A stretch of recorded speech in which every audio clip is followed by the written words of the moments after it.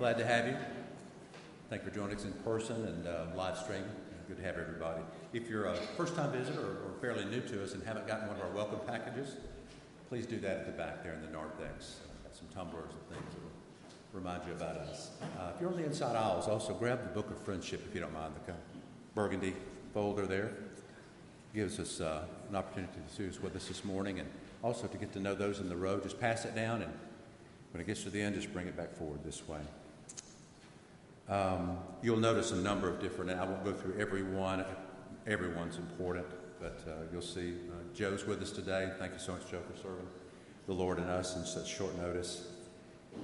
Do keep Jeff and Evie in your prayers as they're kind of getting through the COVID.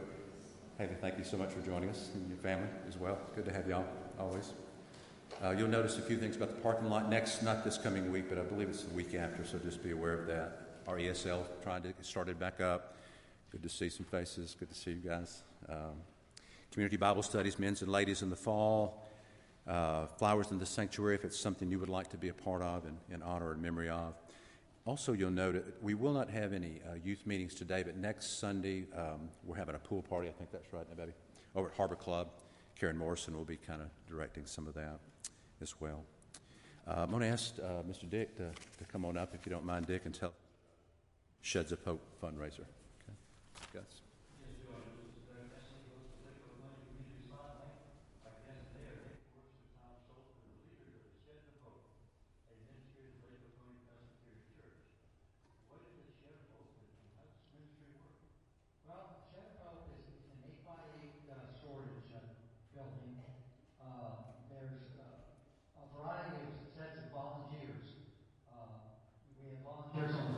Put these sheds together at the disaster sites, and we have volunteer teams at churches around the various cities to build these sheds. And so then these sheds are given to somebody? They are. They're free of charge. And this goes to the people who've been affected by a tornado or hurricane, that type of thing? Correct. Are they just around Georgia or where? We've had these sheds delivered in pretty much all the states in the southeast. Georgia, Alabama, Tennessee, North and South Carolina. What you do with volunteers, are they all volunteers from Lake Oconee Presbyterian Church? Not necessarily. We've had people from the community, from other churches, and people that just happen to drive by and see us building and ask if they could join, and we certainly allowed them to join us. And I understand that you had a donor that helped out. Is that correct? Yeah, I was at an Easter service. This lady walked up and said, "I'd like to help you." And I said, well, that's great. And it turns out she worked for a company that built power tools, and they wound up giving us several $1,000s worth of tools, including numerous drills and impact drills and that type of thing. It's been very evident that God has been blessing us along the way with funds, with volunteers, and working through local businesses. Dick, what's the cost of Shed of Hope? Shed of Hope right now is running about $1,200 for materials. All the labor, of course, is volunteered and free. And so if somebody wants to donate, how do they go about doing that? For donations, you can contact Lake Oconee Presbyterian Church, 706-484-0600. And if you're wanting to make a check out, make it payable to Lake Oconee Presbyterian Church and put Sheds of Hope in the memo line. The storm struck 2 days ago. Thankfully, the Weather Service warning came in time for the family to find shelter, and no one was hurt. But the house is gone. Neighbors opened their homes, and we have relatives nearby, so we'll have somewhere to live until we can find a place to rent while we put our lives back together. We need to save what we can that the storm didn't ruin or destroy. Clothing, dinnerware, pots and pans, appliances, tools, family pictures, books. There's so much of our life just lying there in the wreckage of our house. But all the mini storage places are full, and there's no safe storage available. Stories like this are heard often after a hurricane or tornado strikes, and that's why we build Sheds of Hope and give them to our brothers and sisters in need. I'm Dick Forrester, and I'm blessed to have been part of the Sheds of Hope at LOPC since we began. I'm here to talk with you about two things today. First, to celebrate an achievement of the LOPC Sheds of Hope ministry, and then to ask for your help. as far as the achievement, at the completion of our last shed build, June 10th, the LOPC Sheds of Hope Ministry had built more than 100 sheds. That's important not because we're in a race. We are the only PCA church that's done that so far, that's reached that milestone. But we're not in a race. What makes it important is that when those sheds are set up, God has enabled us to help demonstrate the love of Christ to more than 100 families by helping them get their lives back together. If you've worked on the Shed of Hope, if you have volunteered by making lunches or that type of thing, or if you've contributed to Sheds of Hope, I'd like you to stand for just a moment, please.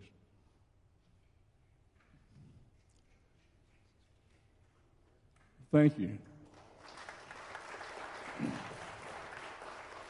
And these are just the folks that are here today. There are many more. I'm here to help. Now I'm here to help ask you for your help. From the beginning, God has blessed the Sheds of Hope ministry. He's provided volunteers, facilities, training, equipment, funding, everything we needed to build sheds and enjoy Christian fellowship while we work. So I'm going to ask you to do three things. I'm going to ask you to first pray that God will continue to bless this ministry. Pray for the families who will receive these sheds. If you think you might be interested in joining us, talk to one of the folks that just stood up. They'll talk to you about Sheds of Hope anytime. We'd love to have you. And finally, we ask you to contribute. Beginning about a year ago, our building materials, which had hovered around $800 to $900 per shed, began to skyrocket. As of the time this video was made last fall, the cost had gone to, like as the video said, about $1,200 per shed. In this last build in June, our cost per shed was between $1,600 and $1,700. Most of our funding comes from MNA disaster response grants and the contributions of our church members and community, and we appreciate those, and they've served us well. But with the skyrocketing cost, unfortunately, our funding has fallen short. So that's why we asked and received approval from the session to do a fundraiser. Our goal is $25,000, and we feel that amount of money will enable us to build the 12 sheds we have scheduled to remain in 2021 and give us a foundation to start building sheds in 2022. When the session voted to approve the fundraiser, they also voted to contribute $5,000 worth of seed money to the fundraiser, and we deeply appreciate that. So my question is, would you please consider making a contribution to the Sheds of Hope? If you're already a contributor, will you consider increasing your contribution? You can contribute using the collection plates in the morning worship, and we're going to be doing this fundraiser through July and also through August. So you can use the collection plate, or you can send your contribution directly to the church office. If you use a check, please make the check payable to Lake Oconee Presbyterian Church with Sheds of Hope in the memo line. Again, if you have questions, ask one of the folks that just stood up, or you're welcome to ask me, or just check with the church office. God has continued to bless the Shed of Hope ministry and provided just what we need at just the right time. We trust He'll continue to bless the ministry, Sheds of Hope ministry here at LOPC. Thank you. Let's continue our worship.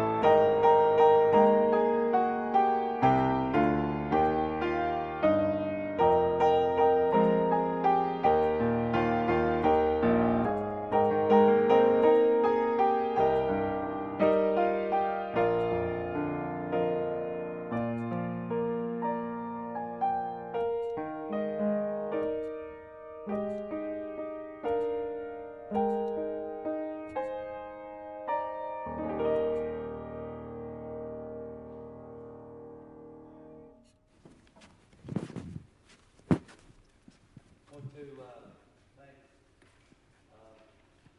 Haley for being here today. What a great joy to have you. Thank you so much for coming and filling in. I want to ask your, is this on?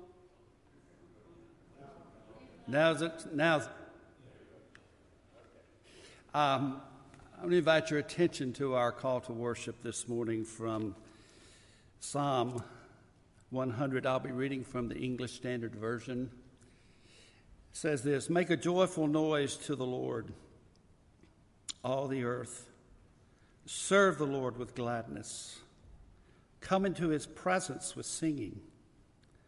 Know that the Lord, he is God. It is he who made us. We are his. We are his people, the sheep of his pasture.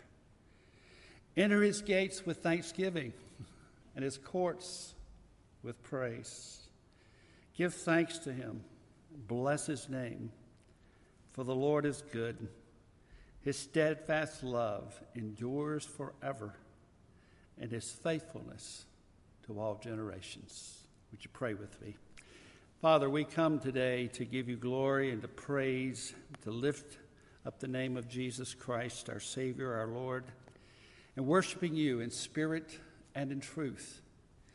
And so, Father, we ask now that the Holy Spirit would give us great unction as we come before you to sing your praises, to lift up the name of Jesus, to whom we pray and give thanks. Amen. Would you stand together and let's sing joyfully and loudly with thanksgiving, hymn number 358, "For All the Saints."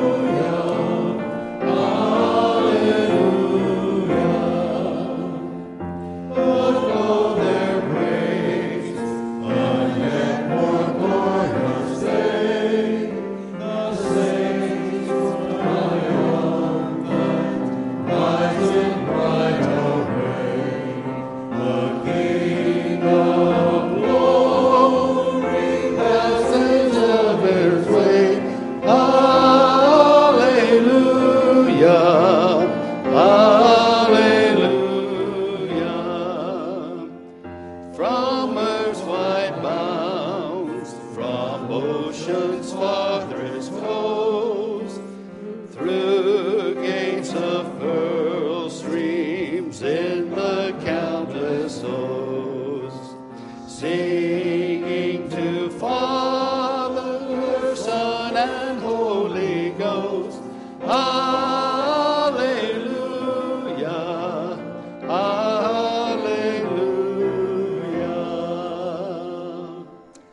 Thank you. Would you please be seated? I'll invite you to our time of confession and the confession of faith. And this morning we'll be reading together, I think it's printed in your bulletin, the Heidelberg Catechism, question 1 and question 2. And I'll read the light print, and together we will read the bold print. I want to ask you to pay special attention to the words that we're reading, because it's about meaning of life. Why are we here? What's our existence? What's our purpose here? The Catechism answers that for us. What is your only comfort in life and death? That I am not my own, but belong body and soul in life and in death to my faithful Savior, Jesus Christ. He has fully paid for all my sins with his precious blood and has set me free from the tyranny of the devil. He also watches over me in such a way that not a hair can fall from my head without the will of my Father in heaven. In fact, all things must work together for my salvation, because I belong to him. Christ, by his Holy Spirit, assures me of eternal life and makes me wholeheartedly willing and ready from now on to live for him. What must you know to live and die in the joy of this comfort? 3 things. First, how great my sin and misery are. Second, how I am set free from my sins and misery. Third, how I am to thank God for such deliverance. Would you stand together and let's sing hymn number 460, Amazing Grace. How sweet the sound.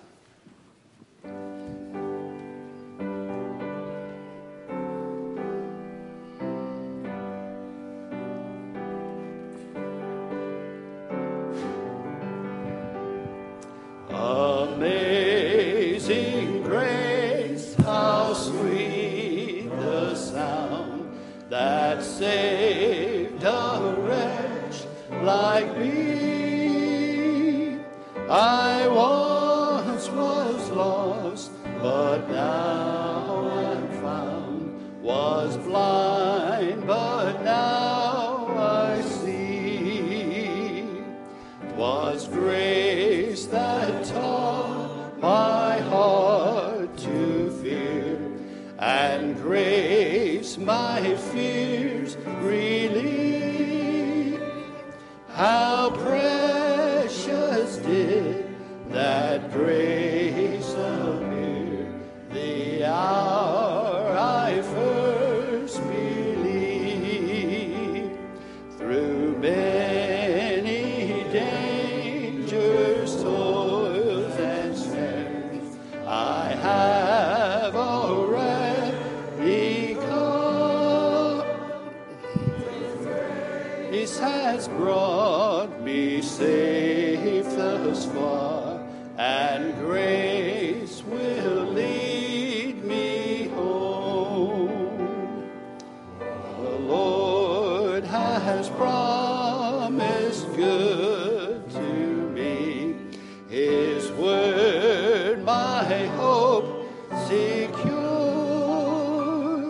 He will my shield and portion be, as long as life endures. And when this flesh and heart shall fail, and mortal life shall cease, I shall possess within the veil the life of joy and peace. When we've been there 10,000 years, bright shining as the sun, we've no things to see.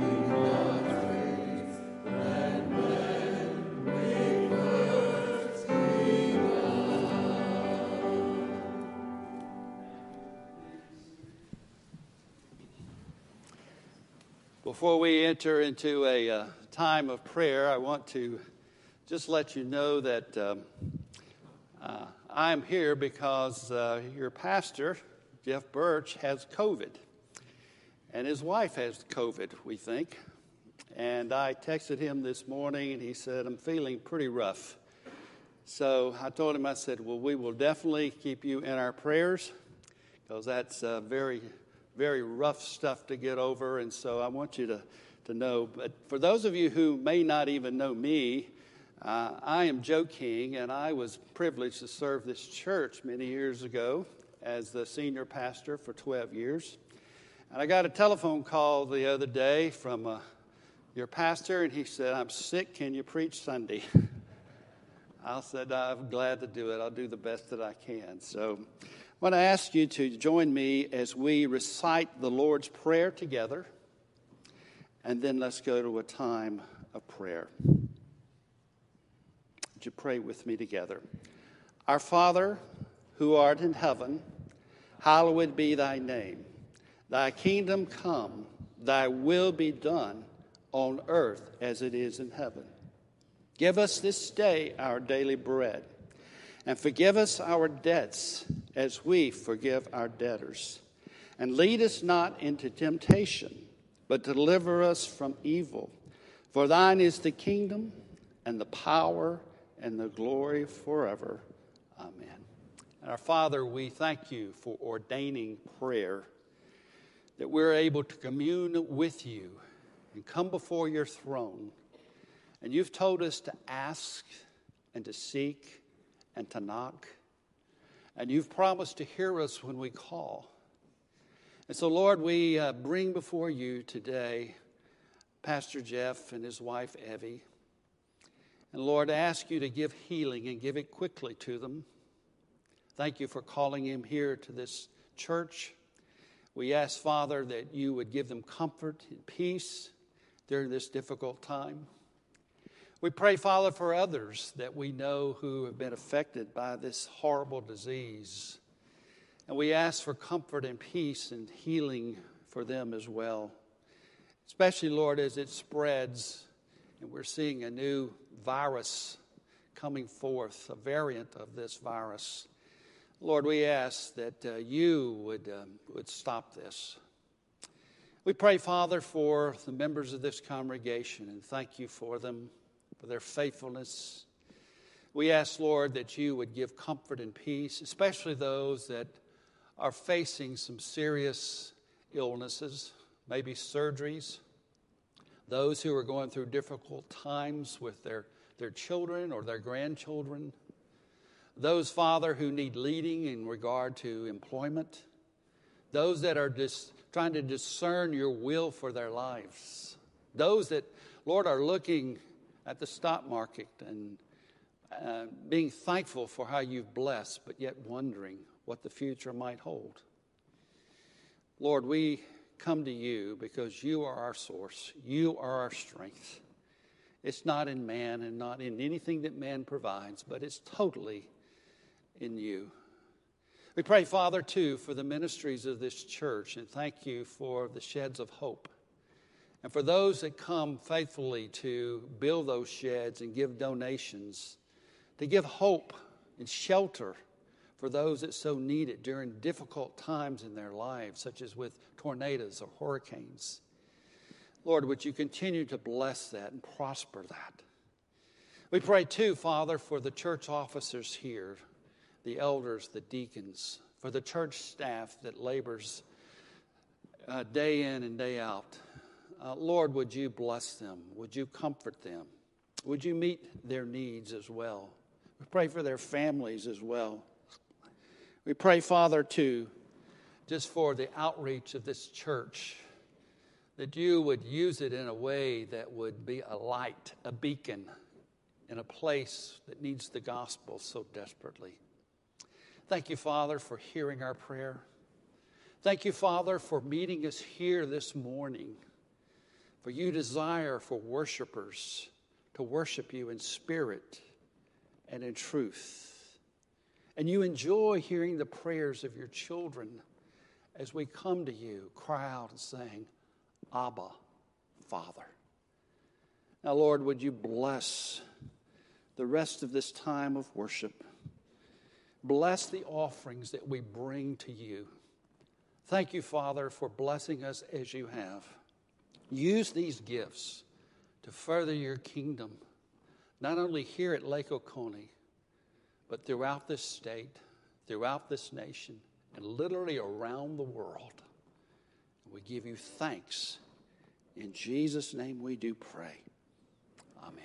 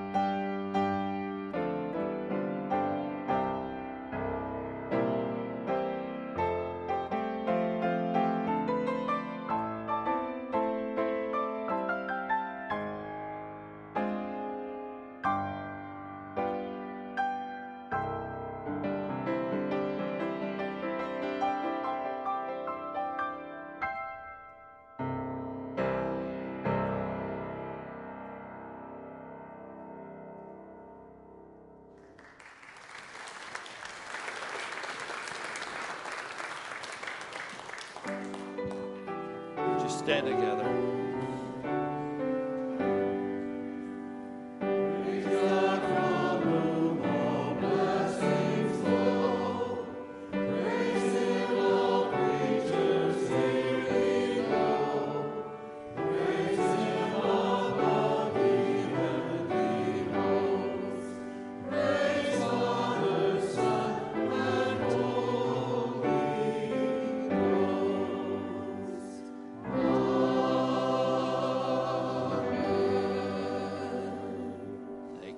please be seated?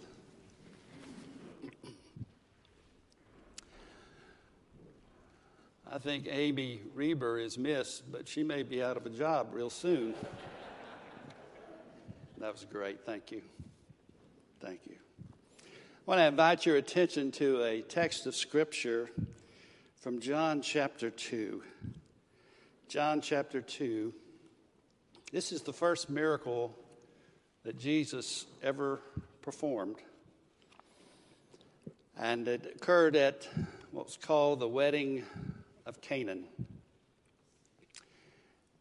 I want you to turn with me, if you would, to that passage of Scripture. I'll be reading from the English Standard Version, so it may read a little differently than the one that's in your Bible, but remind you that this is God's Word.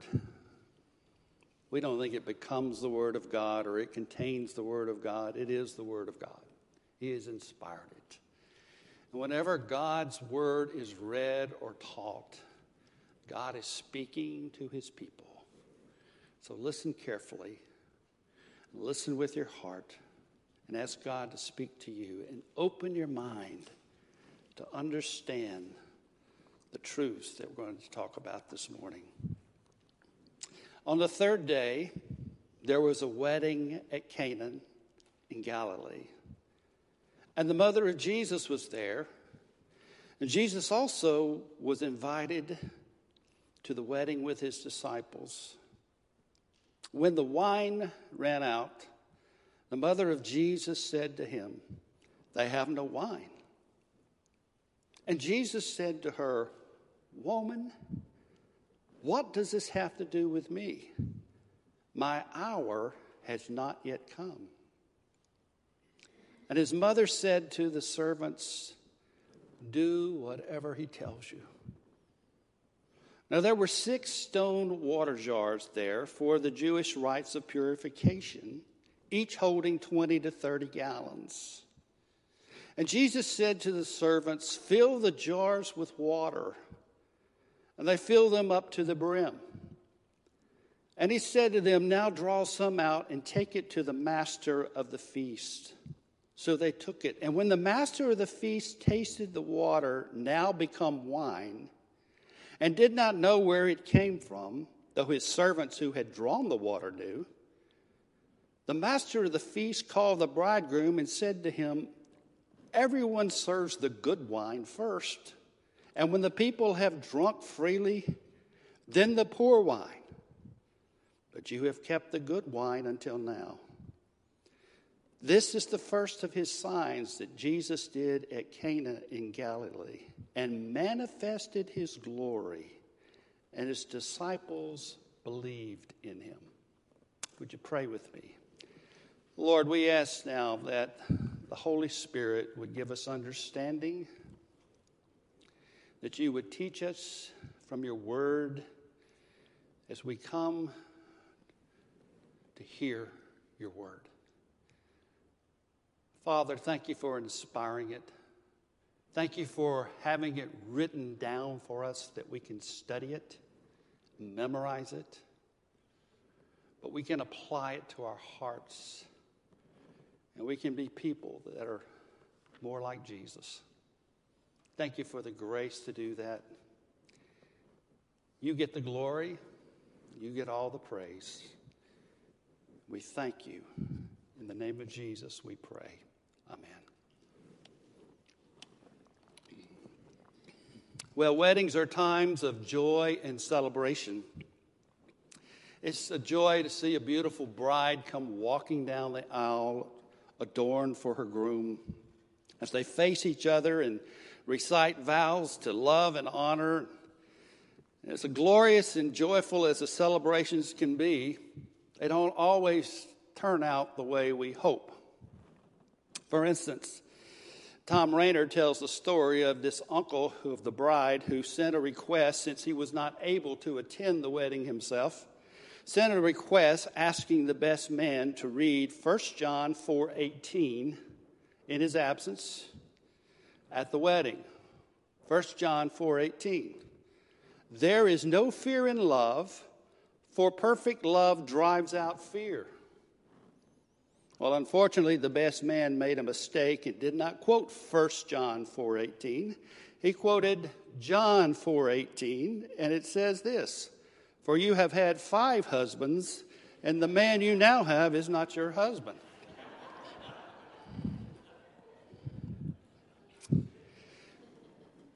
We're going to be looking at 3 things this morning.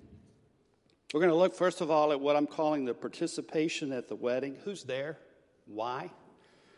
And secondly, we're going to observe the power at the wedding. And thirdly, we're going to look at what I call the praise that's due at the wedding. Now, weddings in Jesus' day were times of celebration. They were joyful. They involved the entire community. If you'll notice with me in the text this morning, it says, first of all, on the 3rd day, there was a wedding. Now, the 3rd day, you have to go back to chapter 1, and you'll see in verses 40 and in verses 43 that Jesus is calling the disciples to him, and it had been 3 days since he called the disciples. He didn't call all 12 disciples at this point. There are only 5 that are listed. And having said that, Jesus is, of course, there with them. And you'll notice that those 5 disciples are there. You'll notice that there is a bride and groom that are present. There were servants that were present, verse 5. Verse 9, there is a head waiter there. And in verse 1, it tells us that Mary, the mother of Jesus, was there. Now, John does something interesting in the text that's written in the original Greek language, because when he refers to Mary being there in verse 1, he uses a tense that's an imperfect tense. In other words, she was there and she kept on being there. Probably she was involved in the preparation and serving at this wedding. But when he refers to Jesus being there, he uses a different tense, and he says Jesus was there, aorist tense, and he just showed up. Now, I think it's interesting why Jesus is at this wedding. Remember, he was from Nazareth, which was 9 miles down the road. The wedding was in Canaan. Maybe it was a family member that was getting married. We don't know. But we know that he chose to be there with his disciples, and it tells us a couple of things. Number one, it tells us his approval of marriage.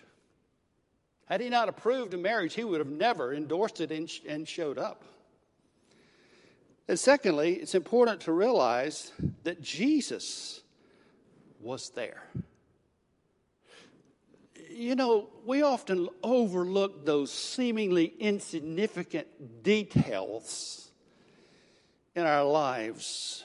And yet, those are some of the things that God uses to turn our attention toward him.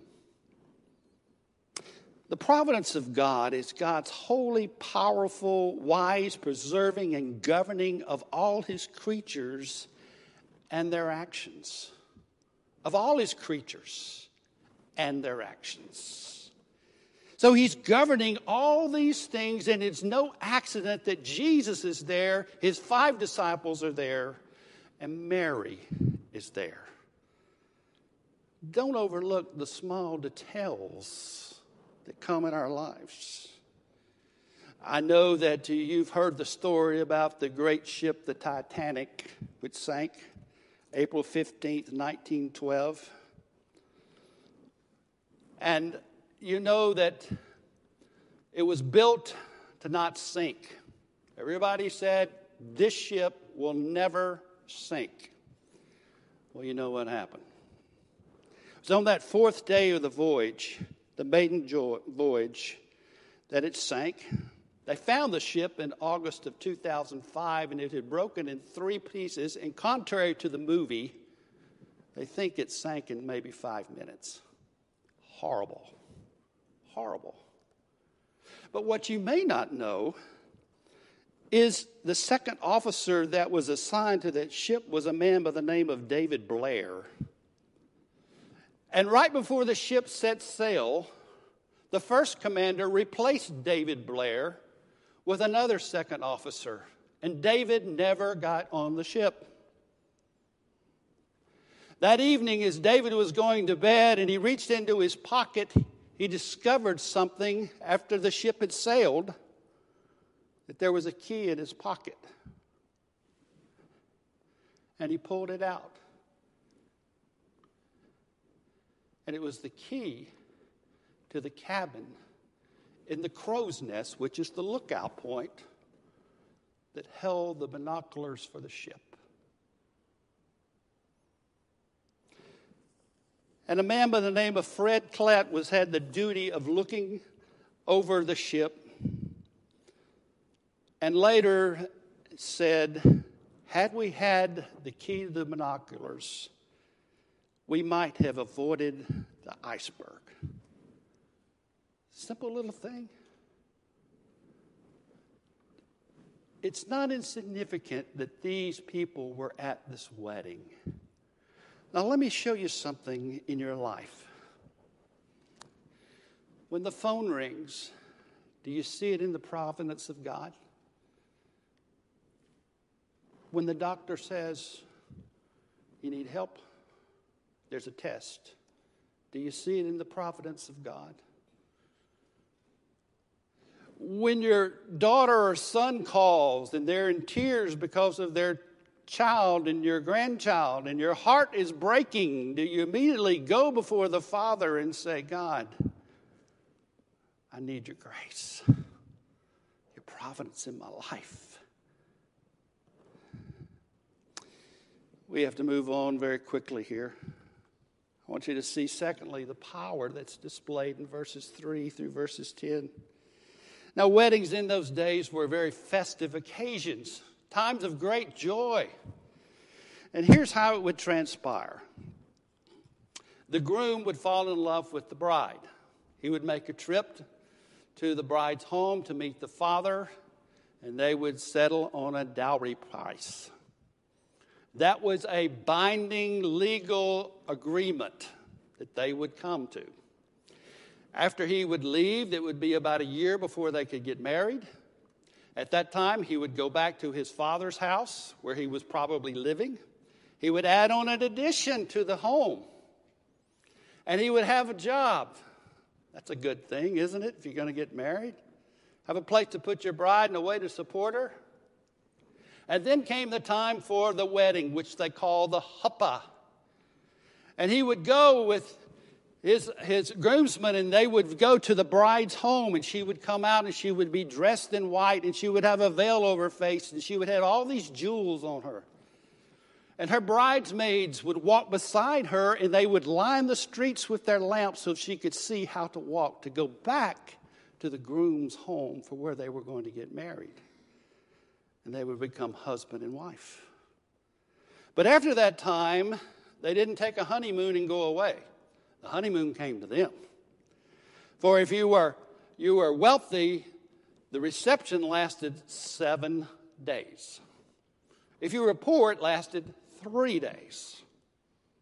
And it was a festive time, and it was the responsibility of the groom and his family to make sure all the provisions were there. And that was a legal binding contract in that day. So here we pick up the text in verses 2 that Jesus was invited to the wedding with the disciples, and when the wine ran out, the mother of Jesus said to him,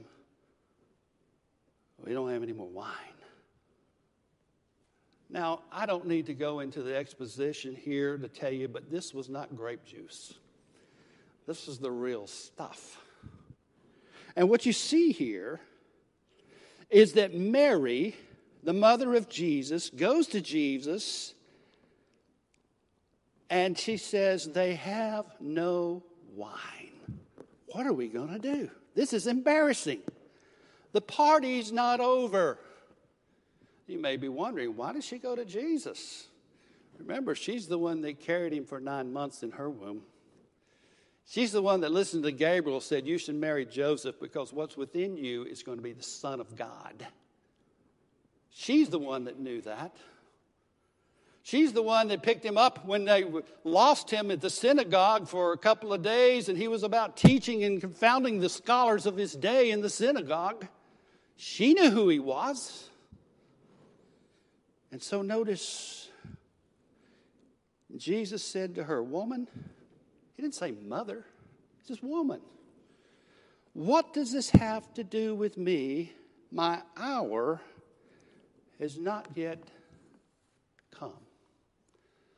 Now, in our culture, if I was to say that to my mother and say, woman, what do I have to do with you? It would not be a good scene. She'd tell me to go out, wait outside till my dad came home, and I knew I was in big trouble. But Jesus is not doing that. In that culture, this was very proper. And he is distancing himself from his mother as a son, starting to convey to her the idea that I am the Son of God and I have to be about my ministry. That's why these 5 disciples are here. This is the first miracle that's going to take place. And so, Jesus is not being rude. No, he's distancing himself from his mother. But notice in verse 4 that Jesus told his mother, my hour has not yet come. What does that mean? My hour has not yet come. If you study the book of John, one of the things you'll see over and over and over, in fact, in chapter 7, verse 30, in chapter 8, verse 20, in chapter 12, verse 23, in chapter 13, and chapter 17, he uses that phrase over and over and over again. And here's what he's talking about. It's not time for me to go to the cross. It's not time for my crucifixion. My hour is not yet come. Well, why is he saying this at a wedding, at a joyful thing? Because he understands that once he launches his ministry, there are those who are going to love him, and there are those that are going to hate him. Matter of fact, if you look at Luke chapter 4, you'll see that there were those people in his hometown that he went and preached in the synagogue that wanted to throw him off the cliff. And he said, no prophet is welcome in his hometown. So his mother said to the servants, do what he tells you. Do what he tells you. And in verse 6, we read that there were 6 stone water pots for purification. Now, each of those stone water pots would hold some 20 to 30 gallons. So we're talking roughly about 150 gallons of water. You need to understand that these were for purification. They would sit outside on the front steps of the home, and a Jew would come to visit, and there would be a ladle in the water, and he would take the ladle and he would pour the water from the tips of his fingers down to his wrist. Then he would turn his hand over and he would pour more water from his wrist all the way down to the tips of his fingers to cleanse himself before he entered the house. So they have all these stone water pots that are there that are for the purification process. And they've got water in them. Oh. By the way, in 2016, archaeologists discovered a cave near Canaan where such pots and pottery were found. And some believe that they may be the place where they were made. Isn't that interesting? And so they have these water pots that have water within them. And notice what verse 7 says. And Jesus told the servants, fill the water pots with water up to the brim. In other words, there's going to be no mistake here. Nothing can be added to this water. Let me remind you, people are washing their hands in this water. It's not real clean. And in verse 8, he told the servants, draw out some of the water, take it to the master. And you know the story. It was the best wine they had had since the party began. I think that's interesting. First of all, there's a couple of things that I want to mention in terms of what this must have been like for them. It must have been embarrassing for the groom and his family to run out of wine. I said earlier that could precipitate a lawsuit from the bride's family. Jesus met the need. But I don't think that's really the high point of what this text is really about. Can you imagine what the servants who were in charge of the wine must have thought as Jesus said to them, "Go fill the water pots full of water"? Now, if I'd been a servant, I would have probably said, "Jesus, you don't understand. We don't need more water. We need wine. Wine is what we need." And can you imagine what they must have thought when he said to them, "Once you fill the water pots up to the brim, then I want you to take a little bit out and I want you to take it to your boss." And they're thinking, "Take water to my boss, I'm going to get fired." That's not what this is about. And yet, as they took the water, it became wine. Now, here's the question that I can't answer because John doesn't tell us. When did the water become wine? He didn't tell us. He just said it became wine. And it's interesting that it's the best wine that they had ever had. You know, there are times in the Bible when God asks his servants to do things that seemingly are just difficult. They can't understand why he asked to do those things. I think of Abraham, for instance. God came to him and said, "I want you to leave your family and I'm going to send you out to a place you don't even know where it is." He packed up and left. A covenant was made through him. I think of Moses. God said to him, "I want you to lead my people." He said, "But no, God, I stutter. I can't do that." God said, "I'll be with your mouth and I'm going to use your brother Aaron. I'm going to make covenant with you, Mosaic covenant. I'm going to free your people from the bondage." It's going to be a symbol of what's going to happen with the freedom that we're going to have in Christ years down the road, freedom from our sin. I think of David. I think of Joseph and Joseph's betrayal from his brothers and throwing him into a cistern and throwing him into prison for all those years. And you know, had I been there, I might have said, "No, you can't throw him into the cistern. He's an innocent man." God had a bigger plan. And here, when we read this text, God had a bigger plan. And sometimes God has to take us to that place where we have nowhere to turn but to come to him. He's got a bigger plan. And so we see here that the servants did as Jesus said.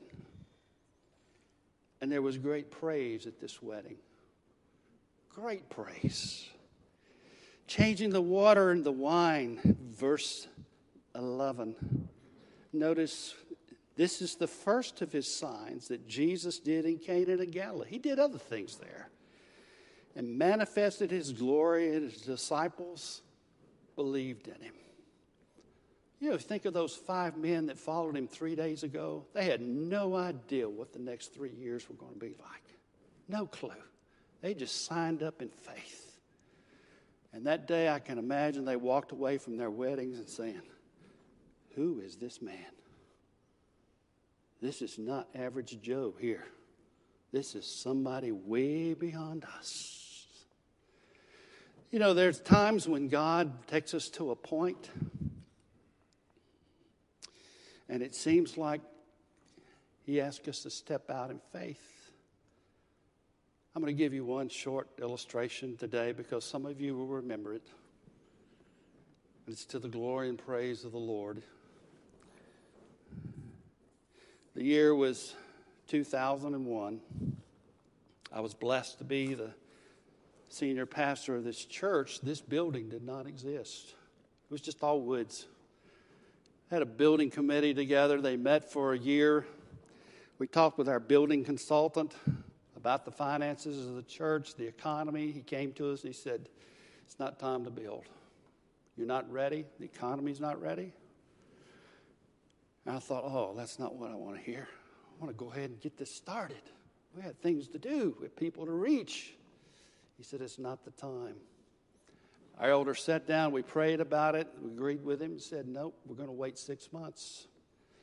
6 months passed. We'd set the date for September the 16th, 2001, to start a building campaign.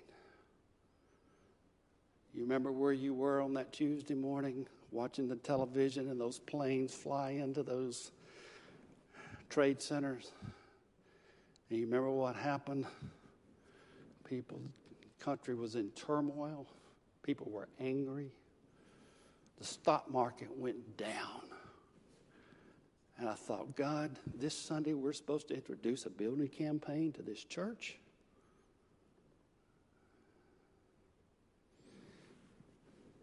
And when it hit that afternoon, Al Anderson called me, and he said, I think we need to have a prayer time. At this time, we were meeting over in the building next door in the strip mall. We had 40 or 50 people that show up that night for prayer time. It was a precious, precious time. The Holy Spirit was just present. That next day, the elders came to my office. We had to make a decision. And one of the elders said to me, he said, well, are we going to step out on faith or are we not?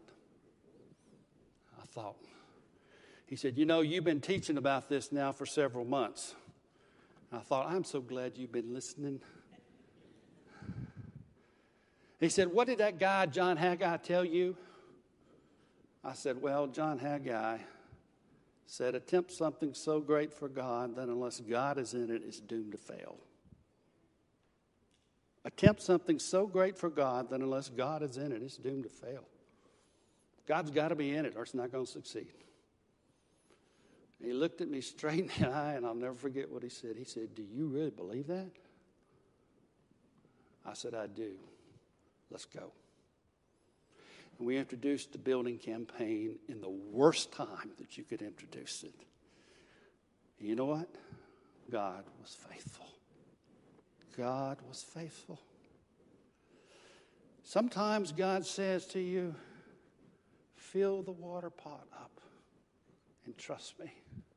Trust me, because I'm going to make a way. And I'm going to get the glory, not you. Had a man come into my office right after that. Won't mention his name. But he said, Joe, I've been listening to what you've been talking about. He said, I've been ready to make a pledge for the building campaign. He said, I'm going to tell you, he said, I lost $1 million last week. I thought, you lost $1 million? You lost $1 million? He said, yeah, I lost $1 million. But he said, I'm on board. I'm on board. Let's get it done. 4 years later, we stood in this congregation. We burned the mortgage. Praise be to God. That's a God thing, folks. Do you see that even in your life, in just a small, personal way, that God is opening and closing and directing the things in His providence after the counsel of His will? Some of us were kind of like those water pots that are just dirty and filthy and half full, and we're saying, God, I need a fresh anointing. I need to be filled. I need you to do something. He will. He will. Let's pray. Father, thank you for the praise and for how you've blessed, for all that you've done, for your glory and for your praise. And Lord, we thank you that you providentially care for your church, even in the very small things as well as the big things. And you've got a great future for this church. We pray again, Father, for Pastor Jeff. Give him strength, give him healing. And this session and these deacons, Lord, give them the vision for the harvest. It's so great here. And we thank you that you've promised that you will provide. And we ask it in Jesus' name we pray. Amen.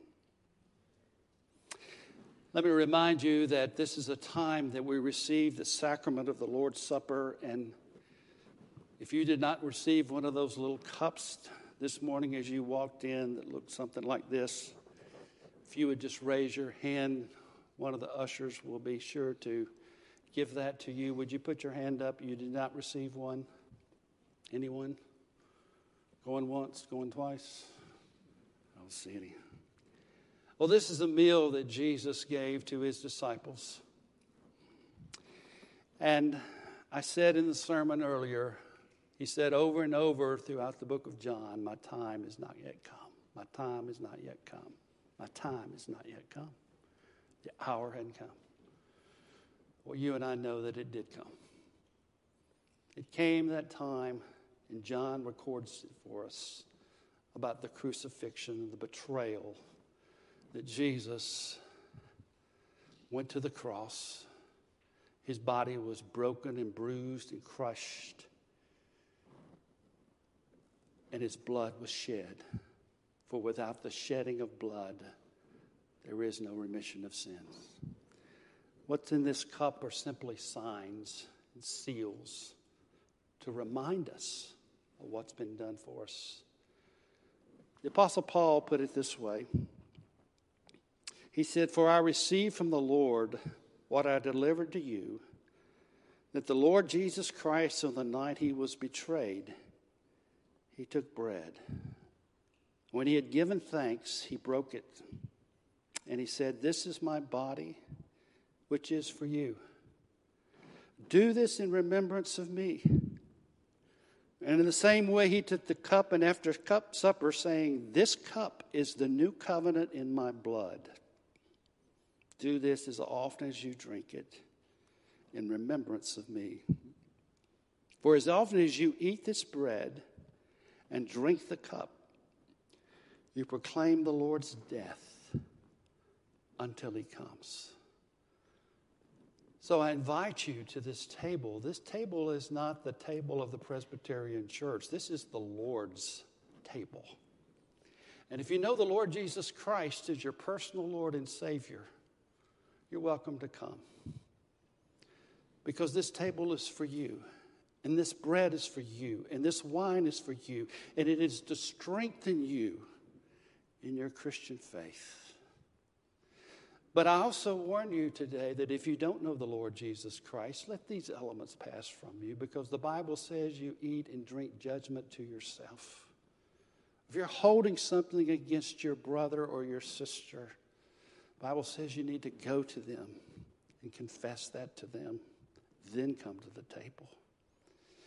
But for those of us who come as sinners, needing grace and needing mercy, his grace and his mercy is portrayed for us through these elements that we're about to partake. Would you pray with me? Father, thank you for giving us the sacrament, the Lord's Supper.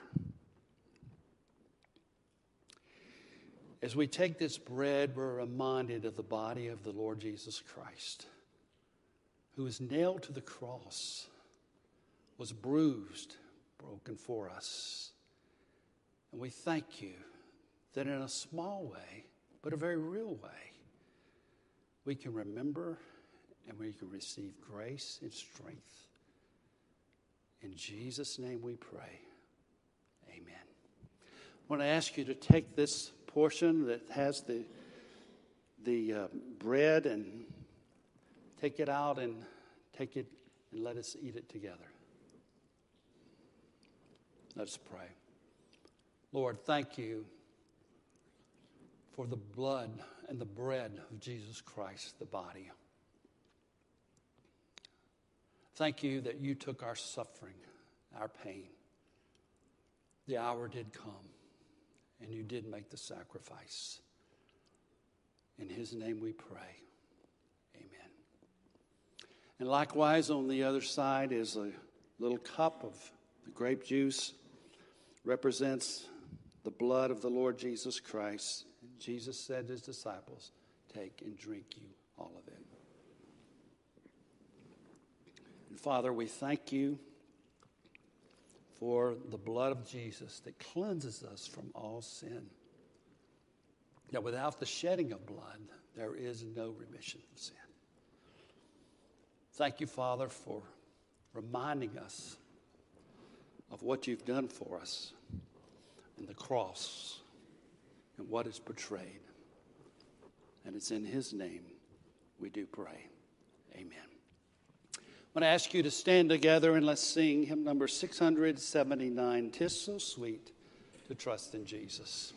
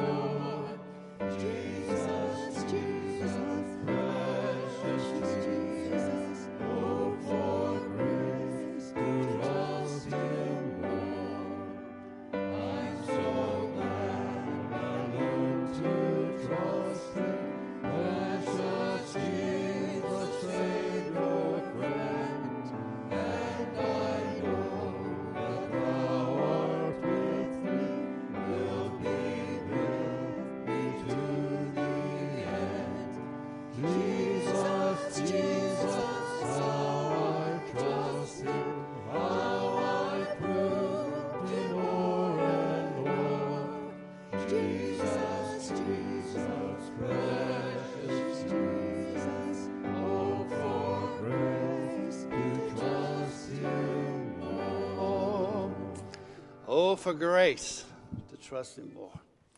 Let's have the benediction. Now unto him who is able to keep you from falling and to present you faultless before his throne, to him be all power and glory and dominion forever.